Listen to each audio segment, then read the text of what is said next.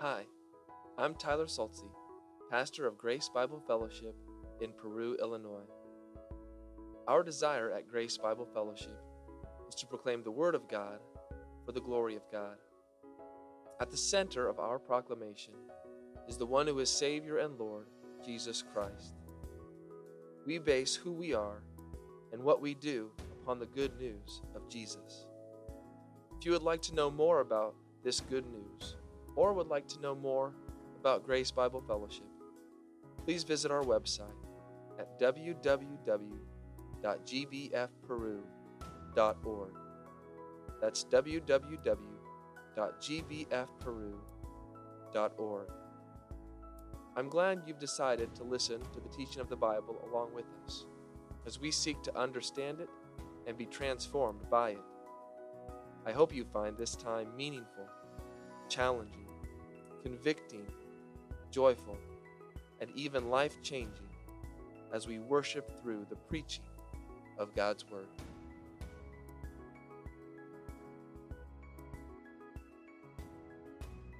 I invite you to take your copies of the Scriptures this morning and turn to the book of 1 Timothy. 1 Timothy chapter 1. In a moment, I will read verses 15 through 17. If you're using the Pew Bible this morning, page 991. Maybe not the normal Christmas text, but I pray that it will still encourage us this morning as we think even about what we just sang. Sometimes we feel like there is no peace on earth. As the songwriter wrestled with that, there was that hope. The right shall prevail. Darkness does not win. Evil does not win. And that's what we've been talking about in our Advent series. Why is it that Jesus had to come into the world? What's the point of his coming? Did he have to come? Was it necessary for him to come? And we have been saying, yes, it's absolutely necessary that Christ has come into this world. So this morning, in your bulletin, you'll find the outline. And to prepare you, we will cover point 1 this morning, as true fashion. So if you need to take extra notes, flip that page over and you can write on the back of that. Lord willing, next week we will cover the next 3. But today, perhaps 1 will be enough. And I pray that it would be so. Would you stand with me as we read God's Word this morning? 1 Timothy chapter 1, verses 15 through 17.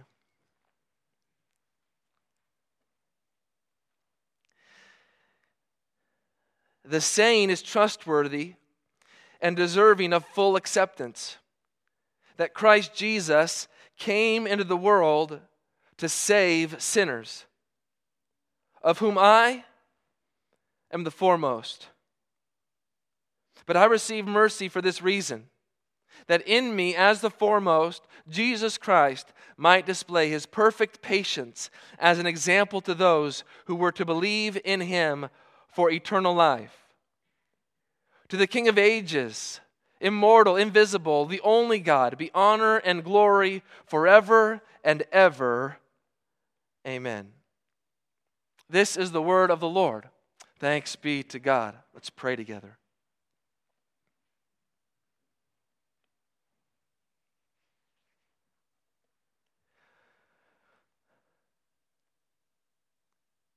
Father, we pray for all gathered to hear the word of truth, that our Lord would forgive all transgressions and sins, giving his grace and Spirit, through whom we have full understanding of all truth, so that we may handle, expound, and declare, hear, listen to, receive, and keep your holy word in purity and holiness, fulfilling your good will. We pray in Jesus' name. Amen. You may be seated.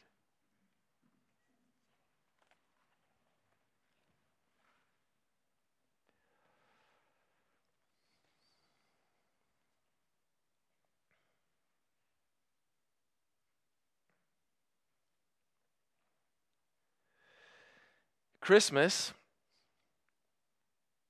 is not about you. It's not about all the things that you have to do, whether it's shopping or various events. It's not about you and all that you're going to give this year, as we are told it's the season of giving. And yet, how much of Christmas is spent thinking about ourselves? And if we think that Christmas is not about you, not about me, how many of us might do away with it because we only seek to do things that are about us, are centered around us? In our pragmatic world, we discard anything and everything that might not be about me, that might not be about us. Christmas is not about you. It's not about what you want, not just material things. It's not even about what you want to happen in family get-togethers this year, what you want people to do for you, how you want people to treat you. And I wonder, how will you judge this Christmas season? How will you know if you've had a good Christmas? Did everyone get along? Did I get to do everything that I wanted to do? Did we keep all of the family traditions? Did we make some great memories? Did I get everything I wanted? Did I feel warm and fuzzy like all of the Hallmark Christmas movies tell me I'm supposed to feel? How is it, and what is it that will leave you satisfied on December 26th or after the new year? When you look back on the Christmas season of 2019, how will it rate in the line of all the Christmases that you've had throughout your life?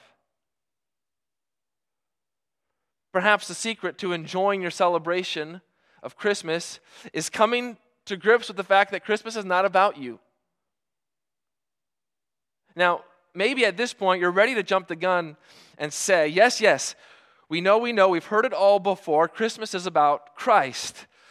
And we have all of those little pithy sayings, catchy phrases like, don't take the Christ out of Christmas, or Jesus is the reason for the season. And being honest, how often I feel that those have become so bland and tasteless.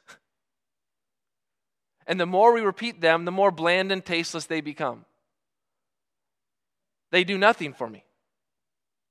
They spark nothing in me that stirs my soul, captures my heart, that arrests my mind, and directs my will. They are like lukewarm water that I want to spit out of my mouth. Why is that?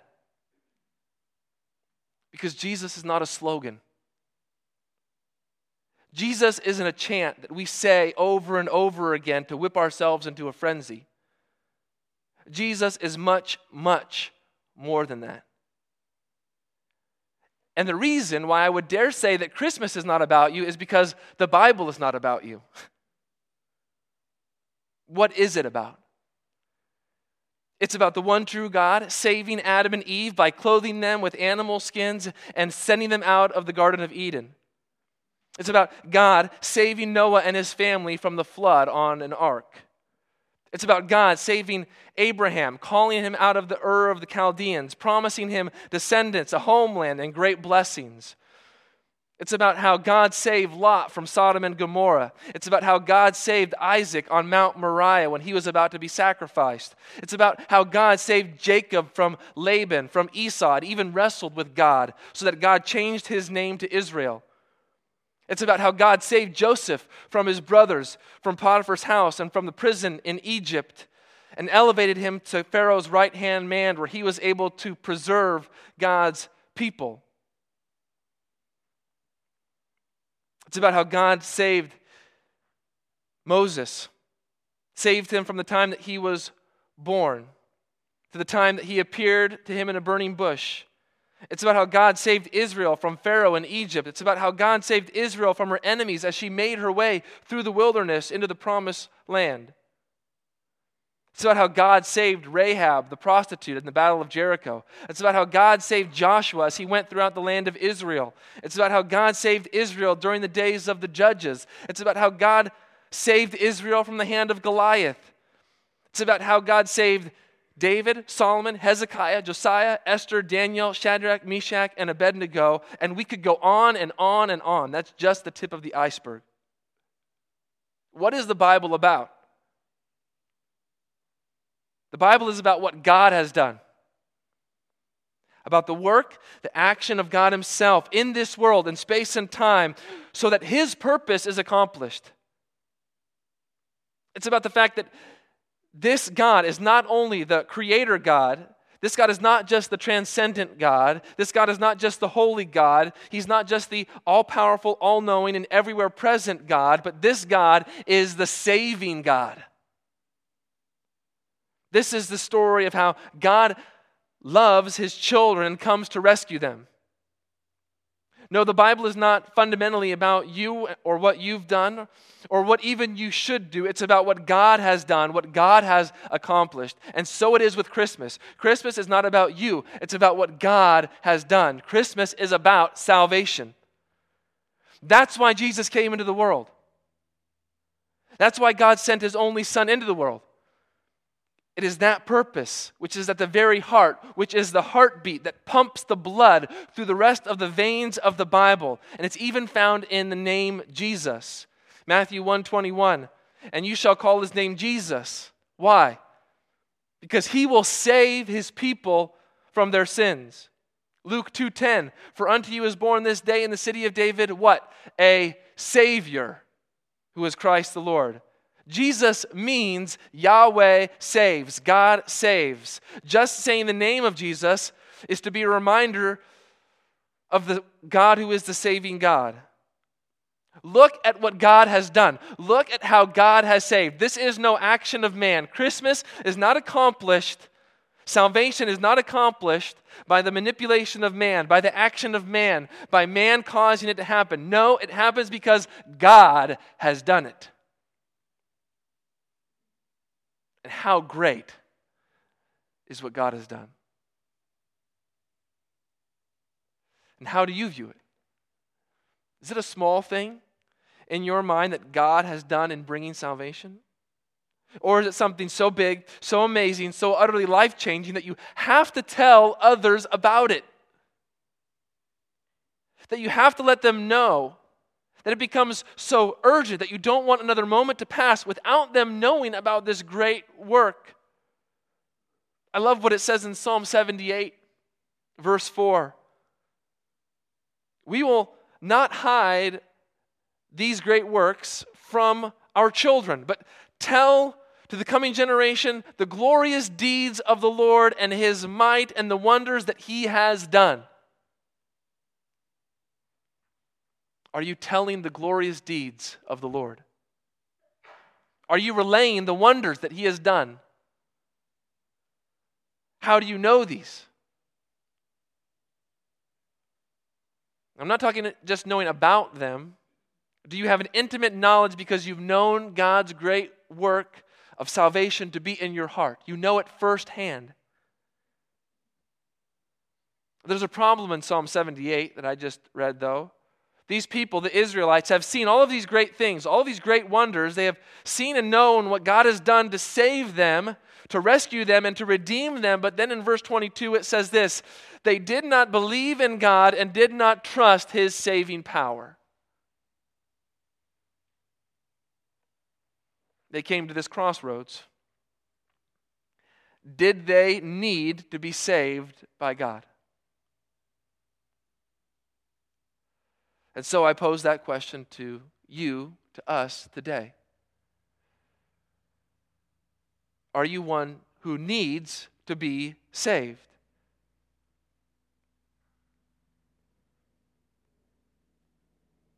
That's why we've come here together. That's why we come here together every Sunday. We recognize our need. We don't come together just to show how good we are, or how religious or pious we are, or how we have it all together. We come because we recognize the desperate need of salvation that we have. We come as those with empty hands, nothing to bring. We come here because we know God has done it all and gives us what we need.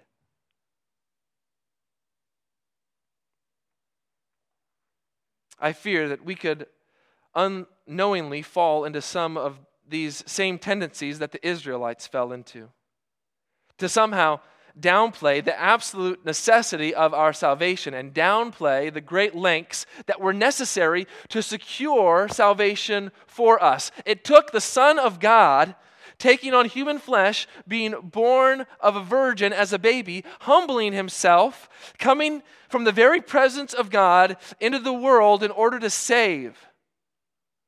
I pray this morning that this text will help us marvel at the salvation Christ gives, and that it would help us take our eyes off ourselves at Christmas and put them where they're supposed to be, on our Savior.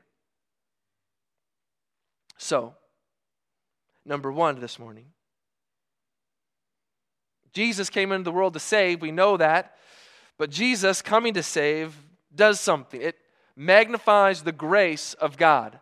Jesus coming to save magnifies the grace of God. And the way that I'm using this idea of magnification is not like a microscope. I'm not saying that it's taking something small and making it look bigger. It's more like a telescope. Something that's out there in the universe that's very big and very large, and we need help to be able to see it, to see its vastness, to see how great it is, to see its magnitude. And so Jesus coming to save magnifies the grace of God. And I'm going to start with that statement, or as Paul calls it, the saying. Do you see that there in verse 15?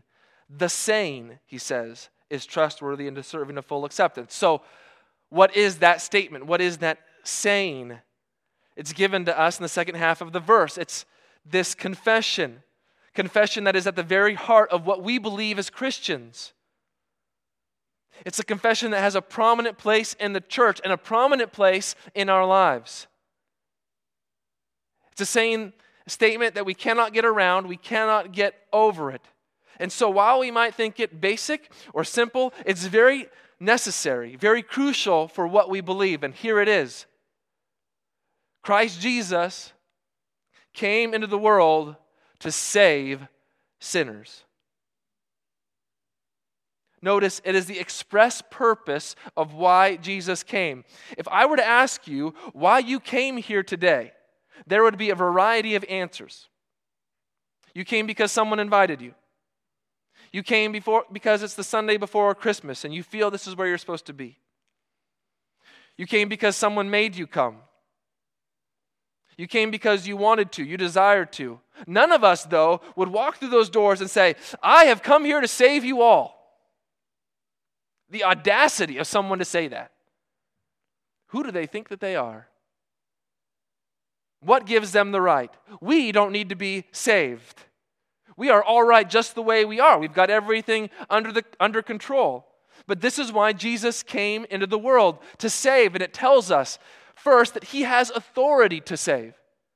He has the right to save. We as people do not get to determine who or who doesn't get saved, or how that salvation is accomplished. It is Christ Jesus, the Messiah, the King, who has the authority to save. But he also has the power and the ability to save. Jesus coming into the world to save does not come on a wing and a prayer. He doesn't come saying, I'll give it my best try to save you. I'll give it my best shot. Let me see what I can do. I'm not going to make any promises. No, Jesus Christ comes with the power and the ability to accomplish salvation. This wasn't an attempt at salvation. He came to save, and he does save. He accomplished, fulfilled, did what he said he was going to do. What his name promised God would do. Jesus Christ came to save, and he did it. But that means that Jesus Christ came to die. That is how salvation is accomplished. We think of Jesus coming at Christmas time and lying in a manger. But it's that baby that was born to die so that people would be saved. Die a death for a purpose. You ever think of how you might like to die?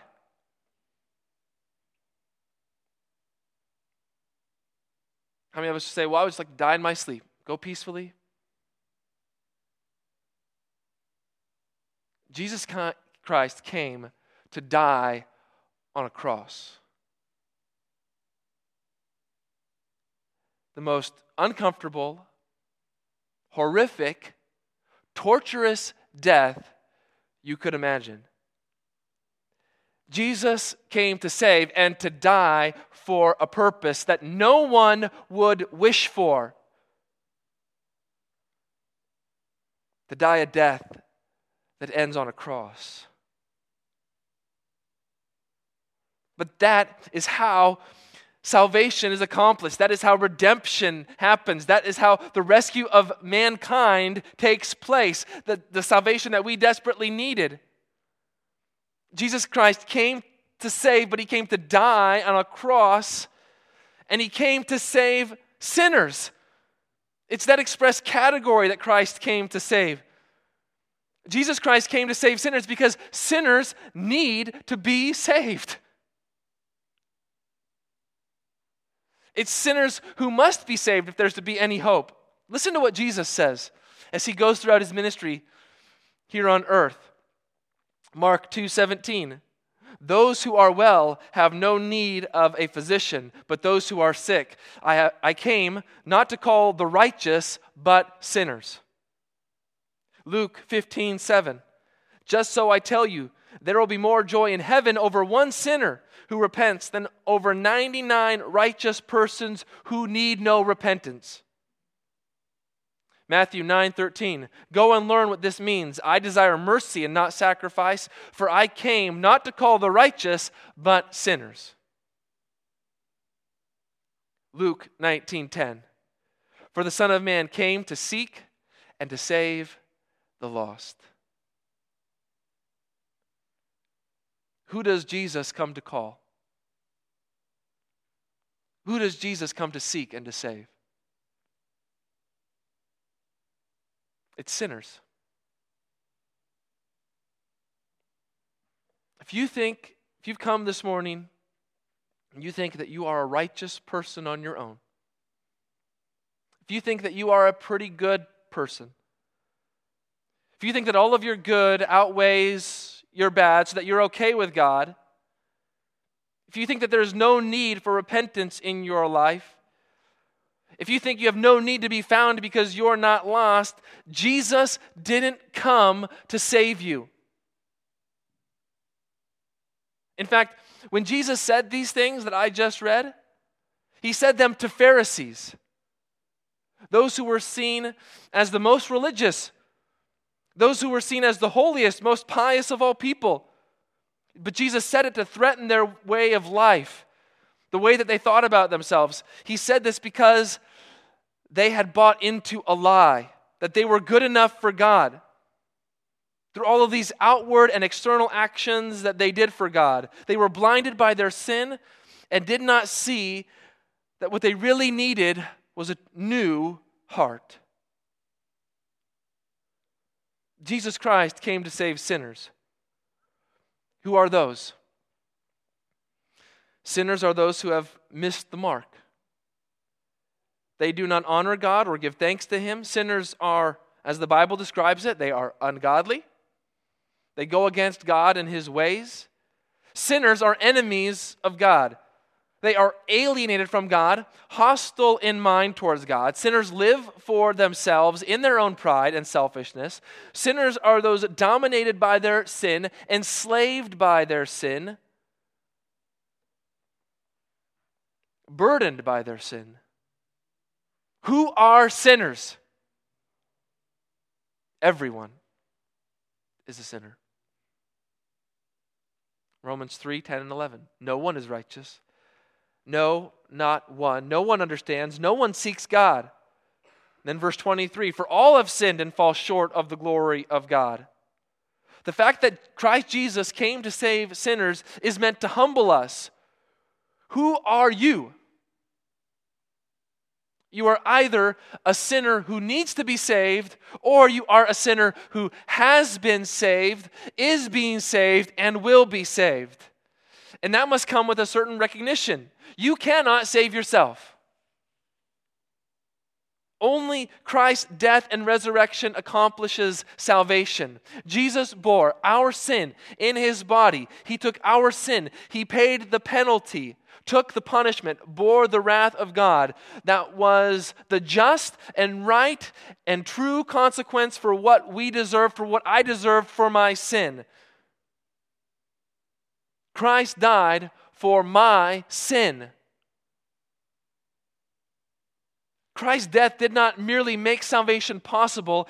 His hanging, nailed to a cross, was actually the act of salvation.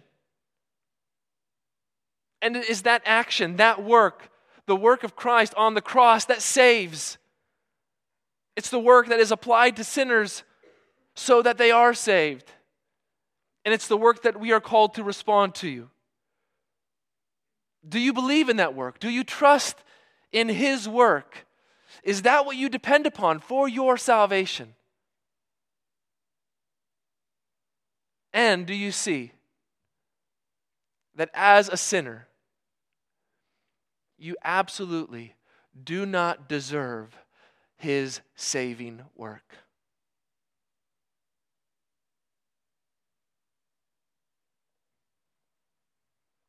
A sinner rightly deserves eternal punishment because we've sinned against an infinitely holy God. This comes to that intersection now of, we've read this confession, Christ Jesus came in the world to save sinners, but now Paul interjects his own personal confession, doesn't he? Something about himself. And Paul says this, of whom I am the foremost. That is Paul saying, I am the first of sinners. I am the chief of sinners. I am the worst of sinners. Who would stand up and say that? You would have to be out of your mind, wouldn't you? Well, we might say, yeah, I sin, but I'm not as bad as that other person. My life isn't a mess like that other person's life. I'm doing okay compared to other people.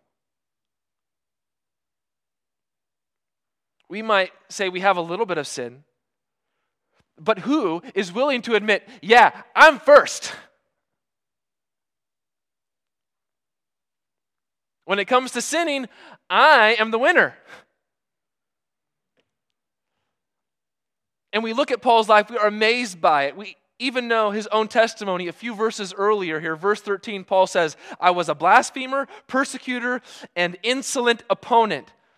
Paul was a man who used to persecute Christians. He sought to bring an inquisition upon them, arrest them, lock them up with the hopes and the intent that they might be put to death, eradicated, extinguished off of the face of the earth. But notice what Paul says. Look at that phrase again, of whom I am the foremost. Notice what it says. Paul does not say, I was the worst sinner. He does not say, I used to be a really bad person. It is not only that his past, where the sin was, as if to say, I used to be a sinner, but I no longer sin. I found perfection. I no longer sin anymore. No, look at how he puts it in the present. Of whom I am the foremost. When Paul looks at his life, there is no doubt that he is a sinner. Not just in the past. It's almost like there's a hall of fame for sinners, and Paul says, I hold the title, I am at top. I am the worst of sinners. And Paul knew himself as a sinner because the work of salvation that Christ had done in his life. The fact that when he met the risen Christ, when Christ confronted him on that road to Damascus, he knew, and he knew without a shadow of a doubt, that not only was he confronted with the glorious Christ, he was confronted with the odiousness, the heinousness, and the stench of his own sinful heart. And there may be a point of crossover here as we read about Paul. So much so that something resonates in our own hearts.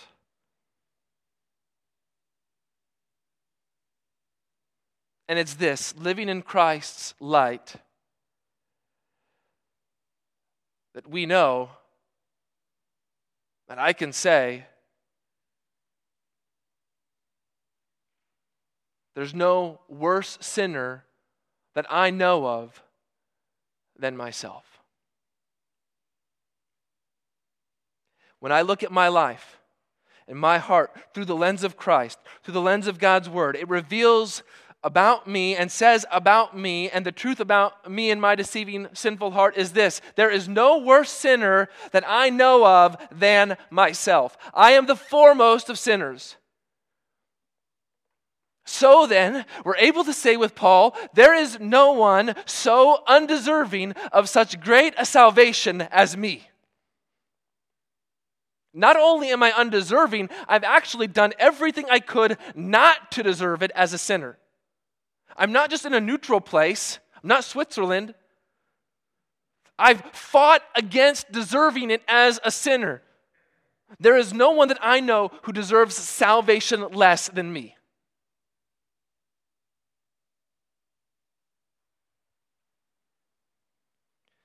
But when you trust in Christ's work and you believe in Him, when you begin to turn from your sin, repent of your sin, you no longer get what you deserve. You receive what you don't deserve. You get the grace of God.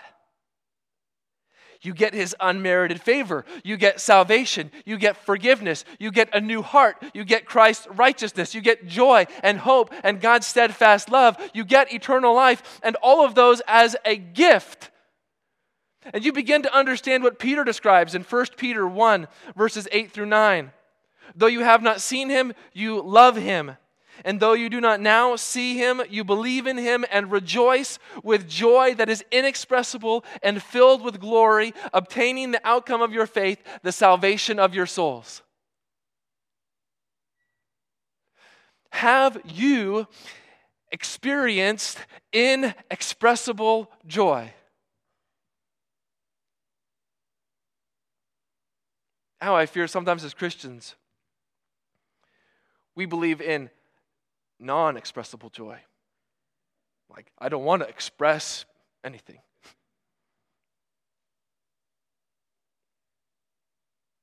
Is it joy in your heart, in your life, because of what God has done to save you and me, the worst sinner that you know? And Peter says that's to be inexpressible joy. Like if you have kids, you've maybe seen this before. Maybe you've even known this before. There's something that you want for Christmas, and you want it bad. And the child gets that gift, they open it up, and they see what's inside, and all of a sudden, they don't know what to say, they're so excited. It's better than they thought, it's better than they knew. It's like they're shaking and trembling with joy. They can't even express it. They can't even get the words out of their mouth. Is that the kind of joy that you know from this great salvation that God has given you?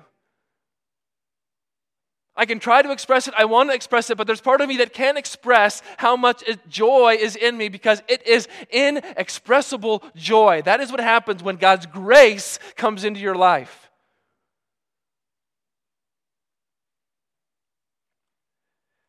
Would you explain it the way that Paul explains it even in 1 Timothy verse 14 of chapter 1? The grace of our Lord overflowed for me with the faith and love that are in Christ Jesus. Did you hear it? Paul had experienced the saving power of grace in his life, and he says it overflowed for him with the faith and love that are in Christ Jesus. Paul could not and did not get over the magnitude of God's grace that overflowed to him. And that's not only Paul's testimony, that's the testimony of every believer. That you've known the overflow of the grace of the Lord in your life. It's enveloped you, it's surrounded you, that the grace of God has so captured you that you know the faith and you know the love that are in Christ Jesus. And that's because you know that Christ Jesus came into this world to save sinners, the worst of sinners, the chief of sinners, the first of sinners, a sinner like you. A sinner like you who was helpless and hopeless, alone in this dark world, as one who was dead in your trespasses and sins, held captive by your own sin. One who has been blinded by the God of this world, following the prince of the power of the air, Satan himself. Jesus Christ came to save sinners by dying for them in their place as their substitute, bearing the punishment for sin, receiving the full force of God's wrath upon himself so that you would not know a drop of it, but so that you would be saved.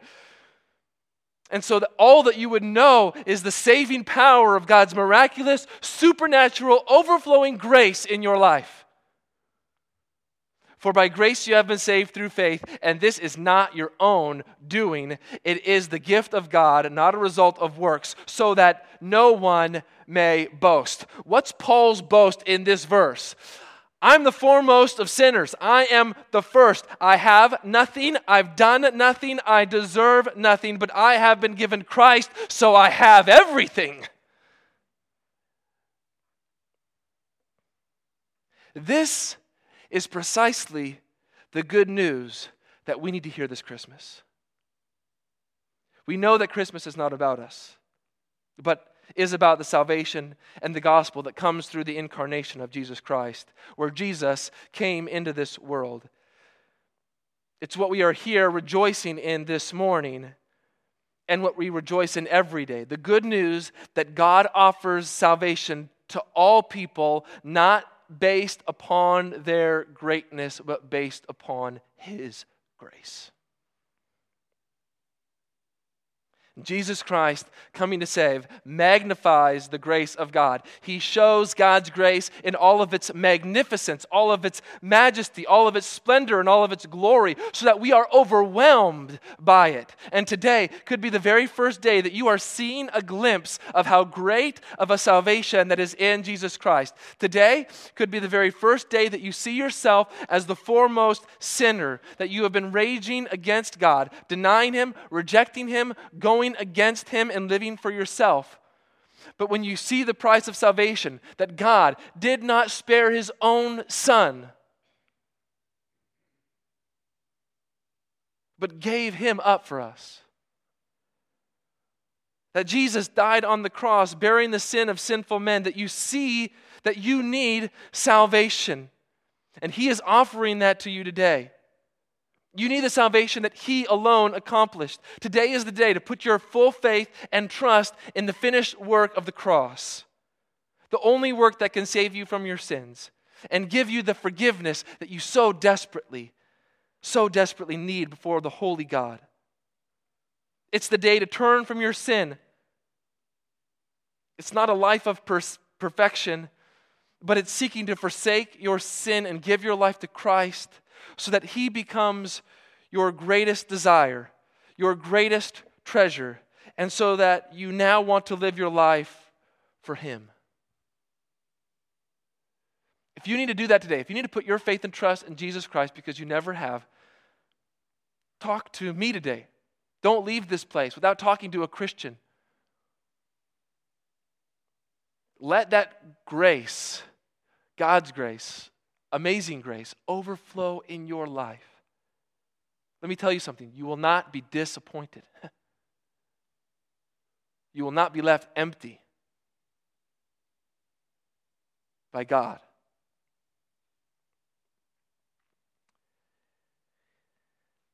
there was a pastor who had the chance to meet with Dr. Martin Lloyd-Jones' daughter. Dr. Martin Lloyd-Jones was a pastor in England in the mid-20th century.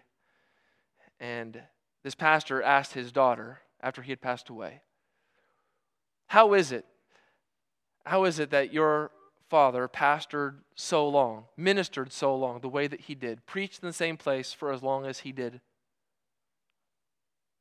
And here's what his daughter said about him. I don't think he ever got over his salvation. He never stopped being surprised by it.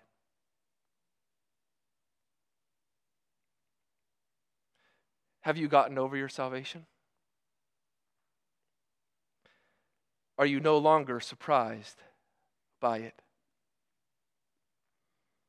I hope and I pray that you never will. Let's pray.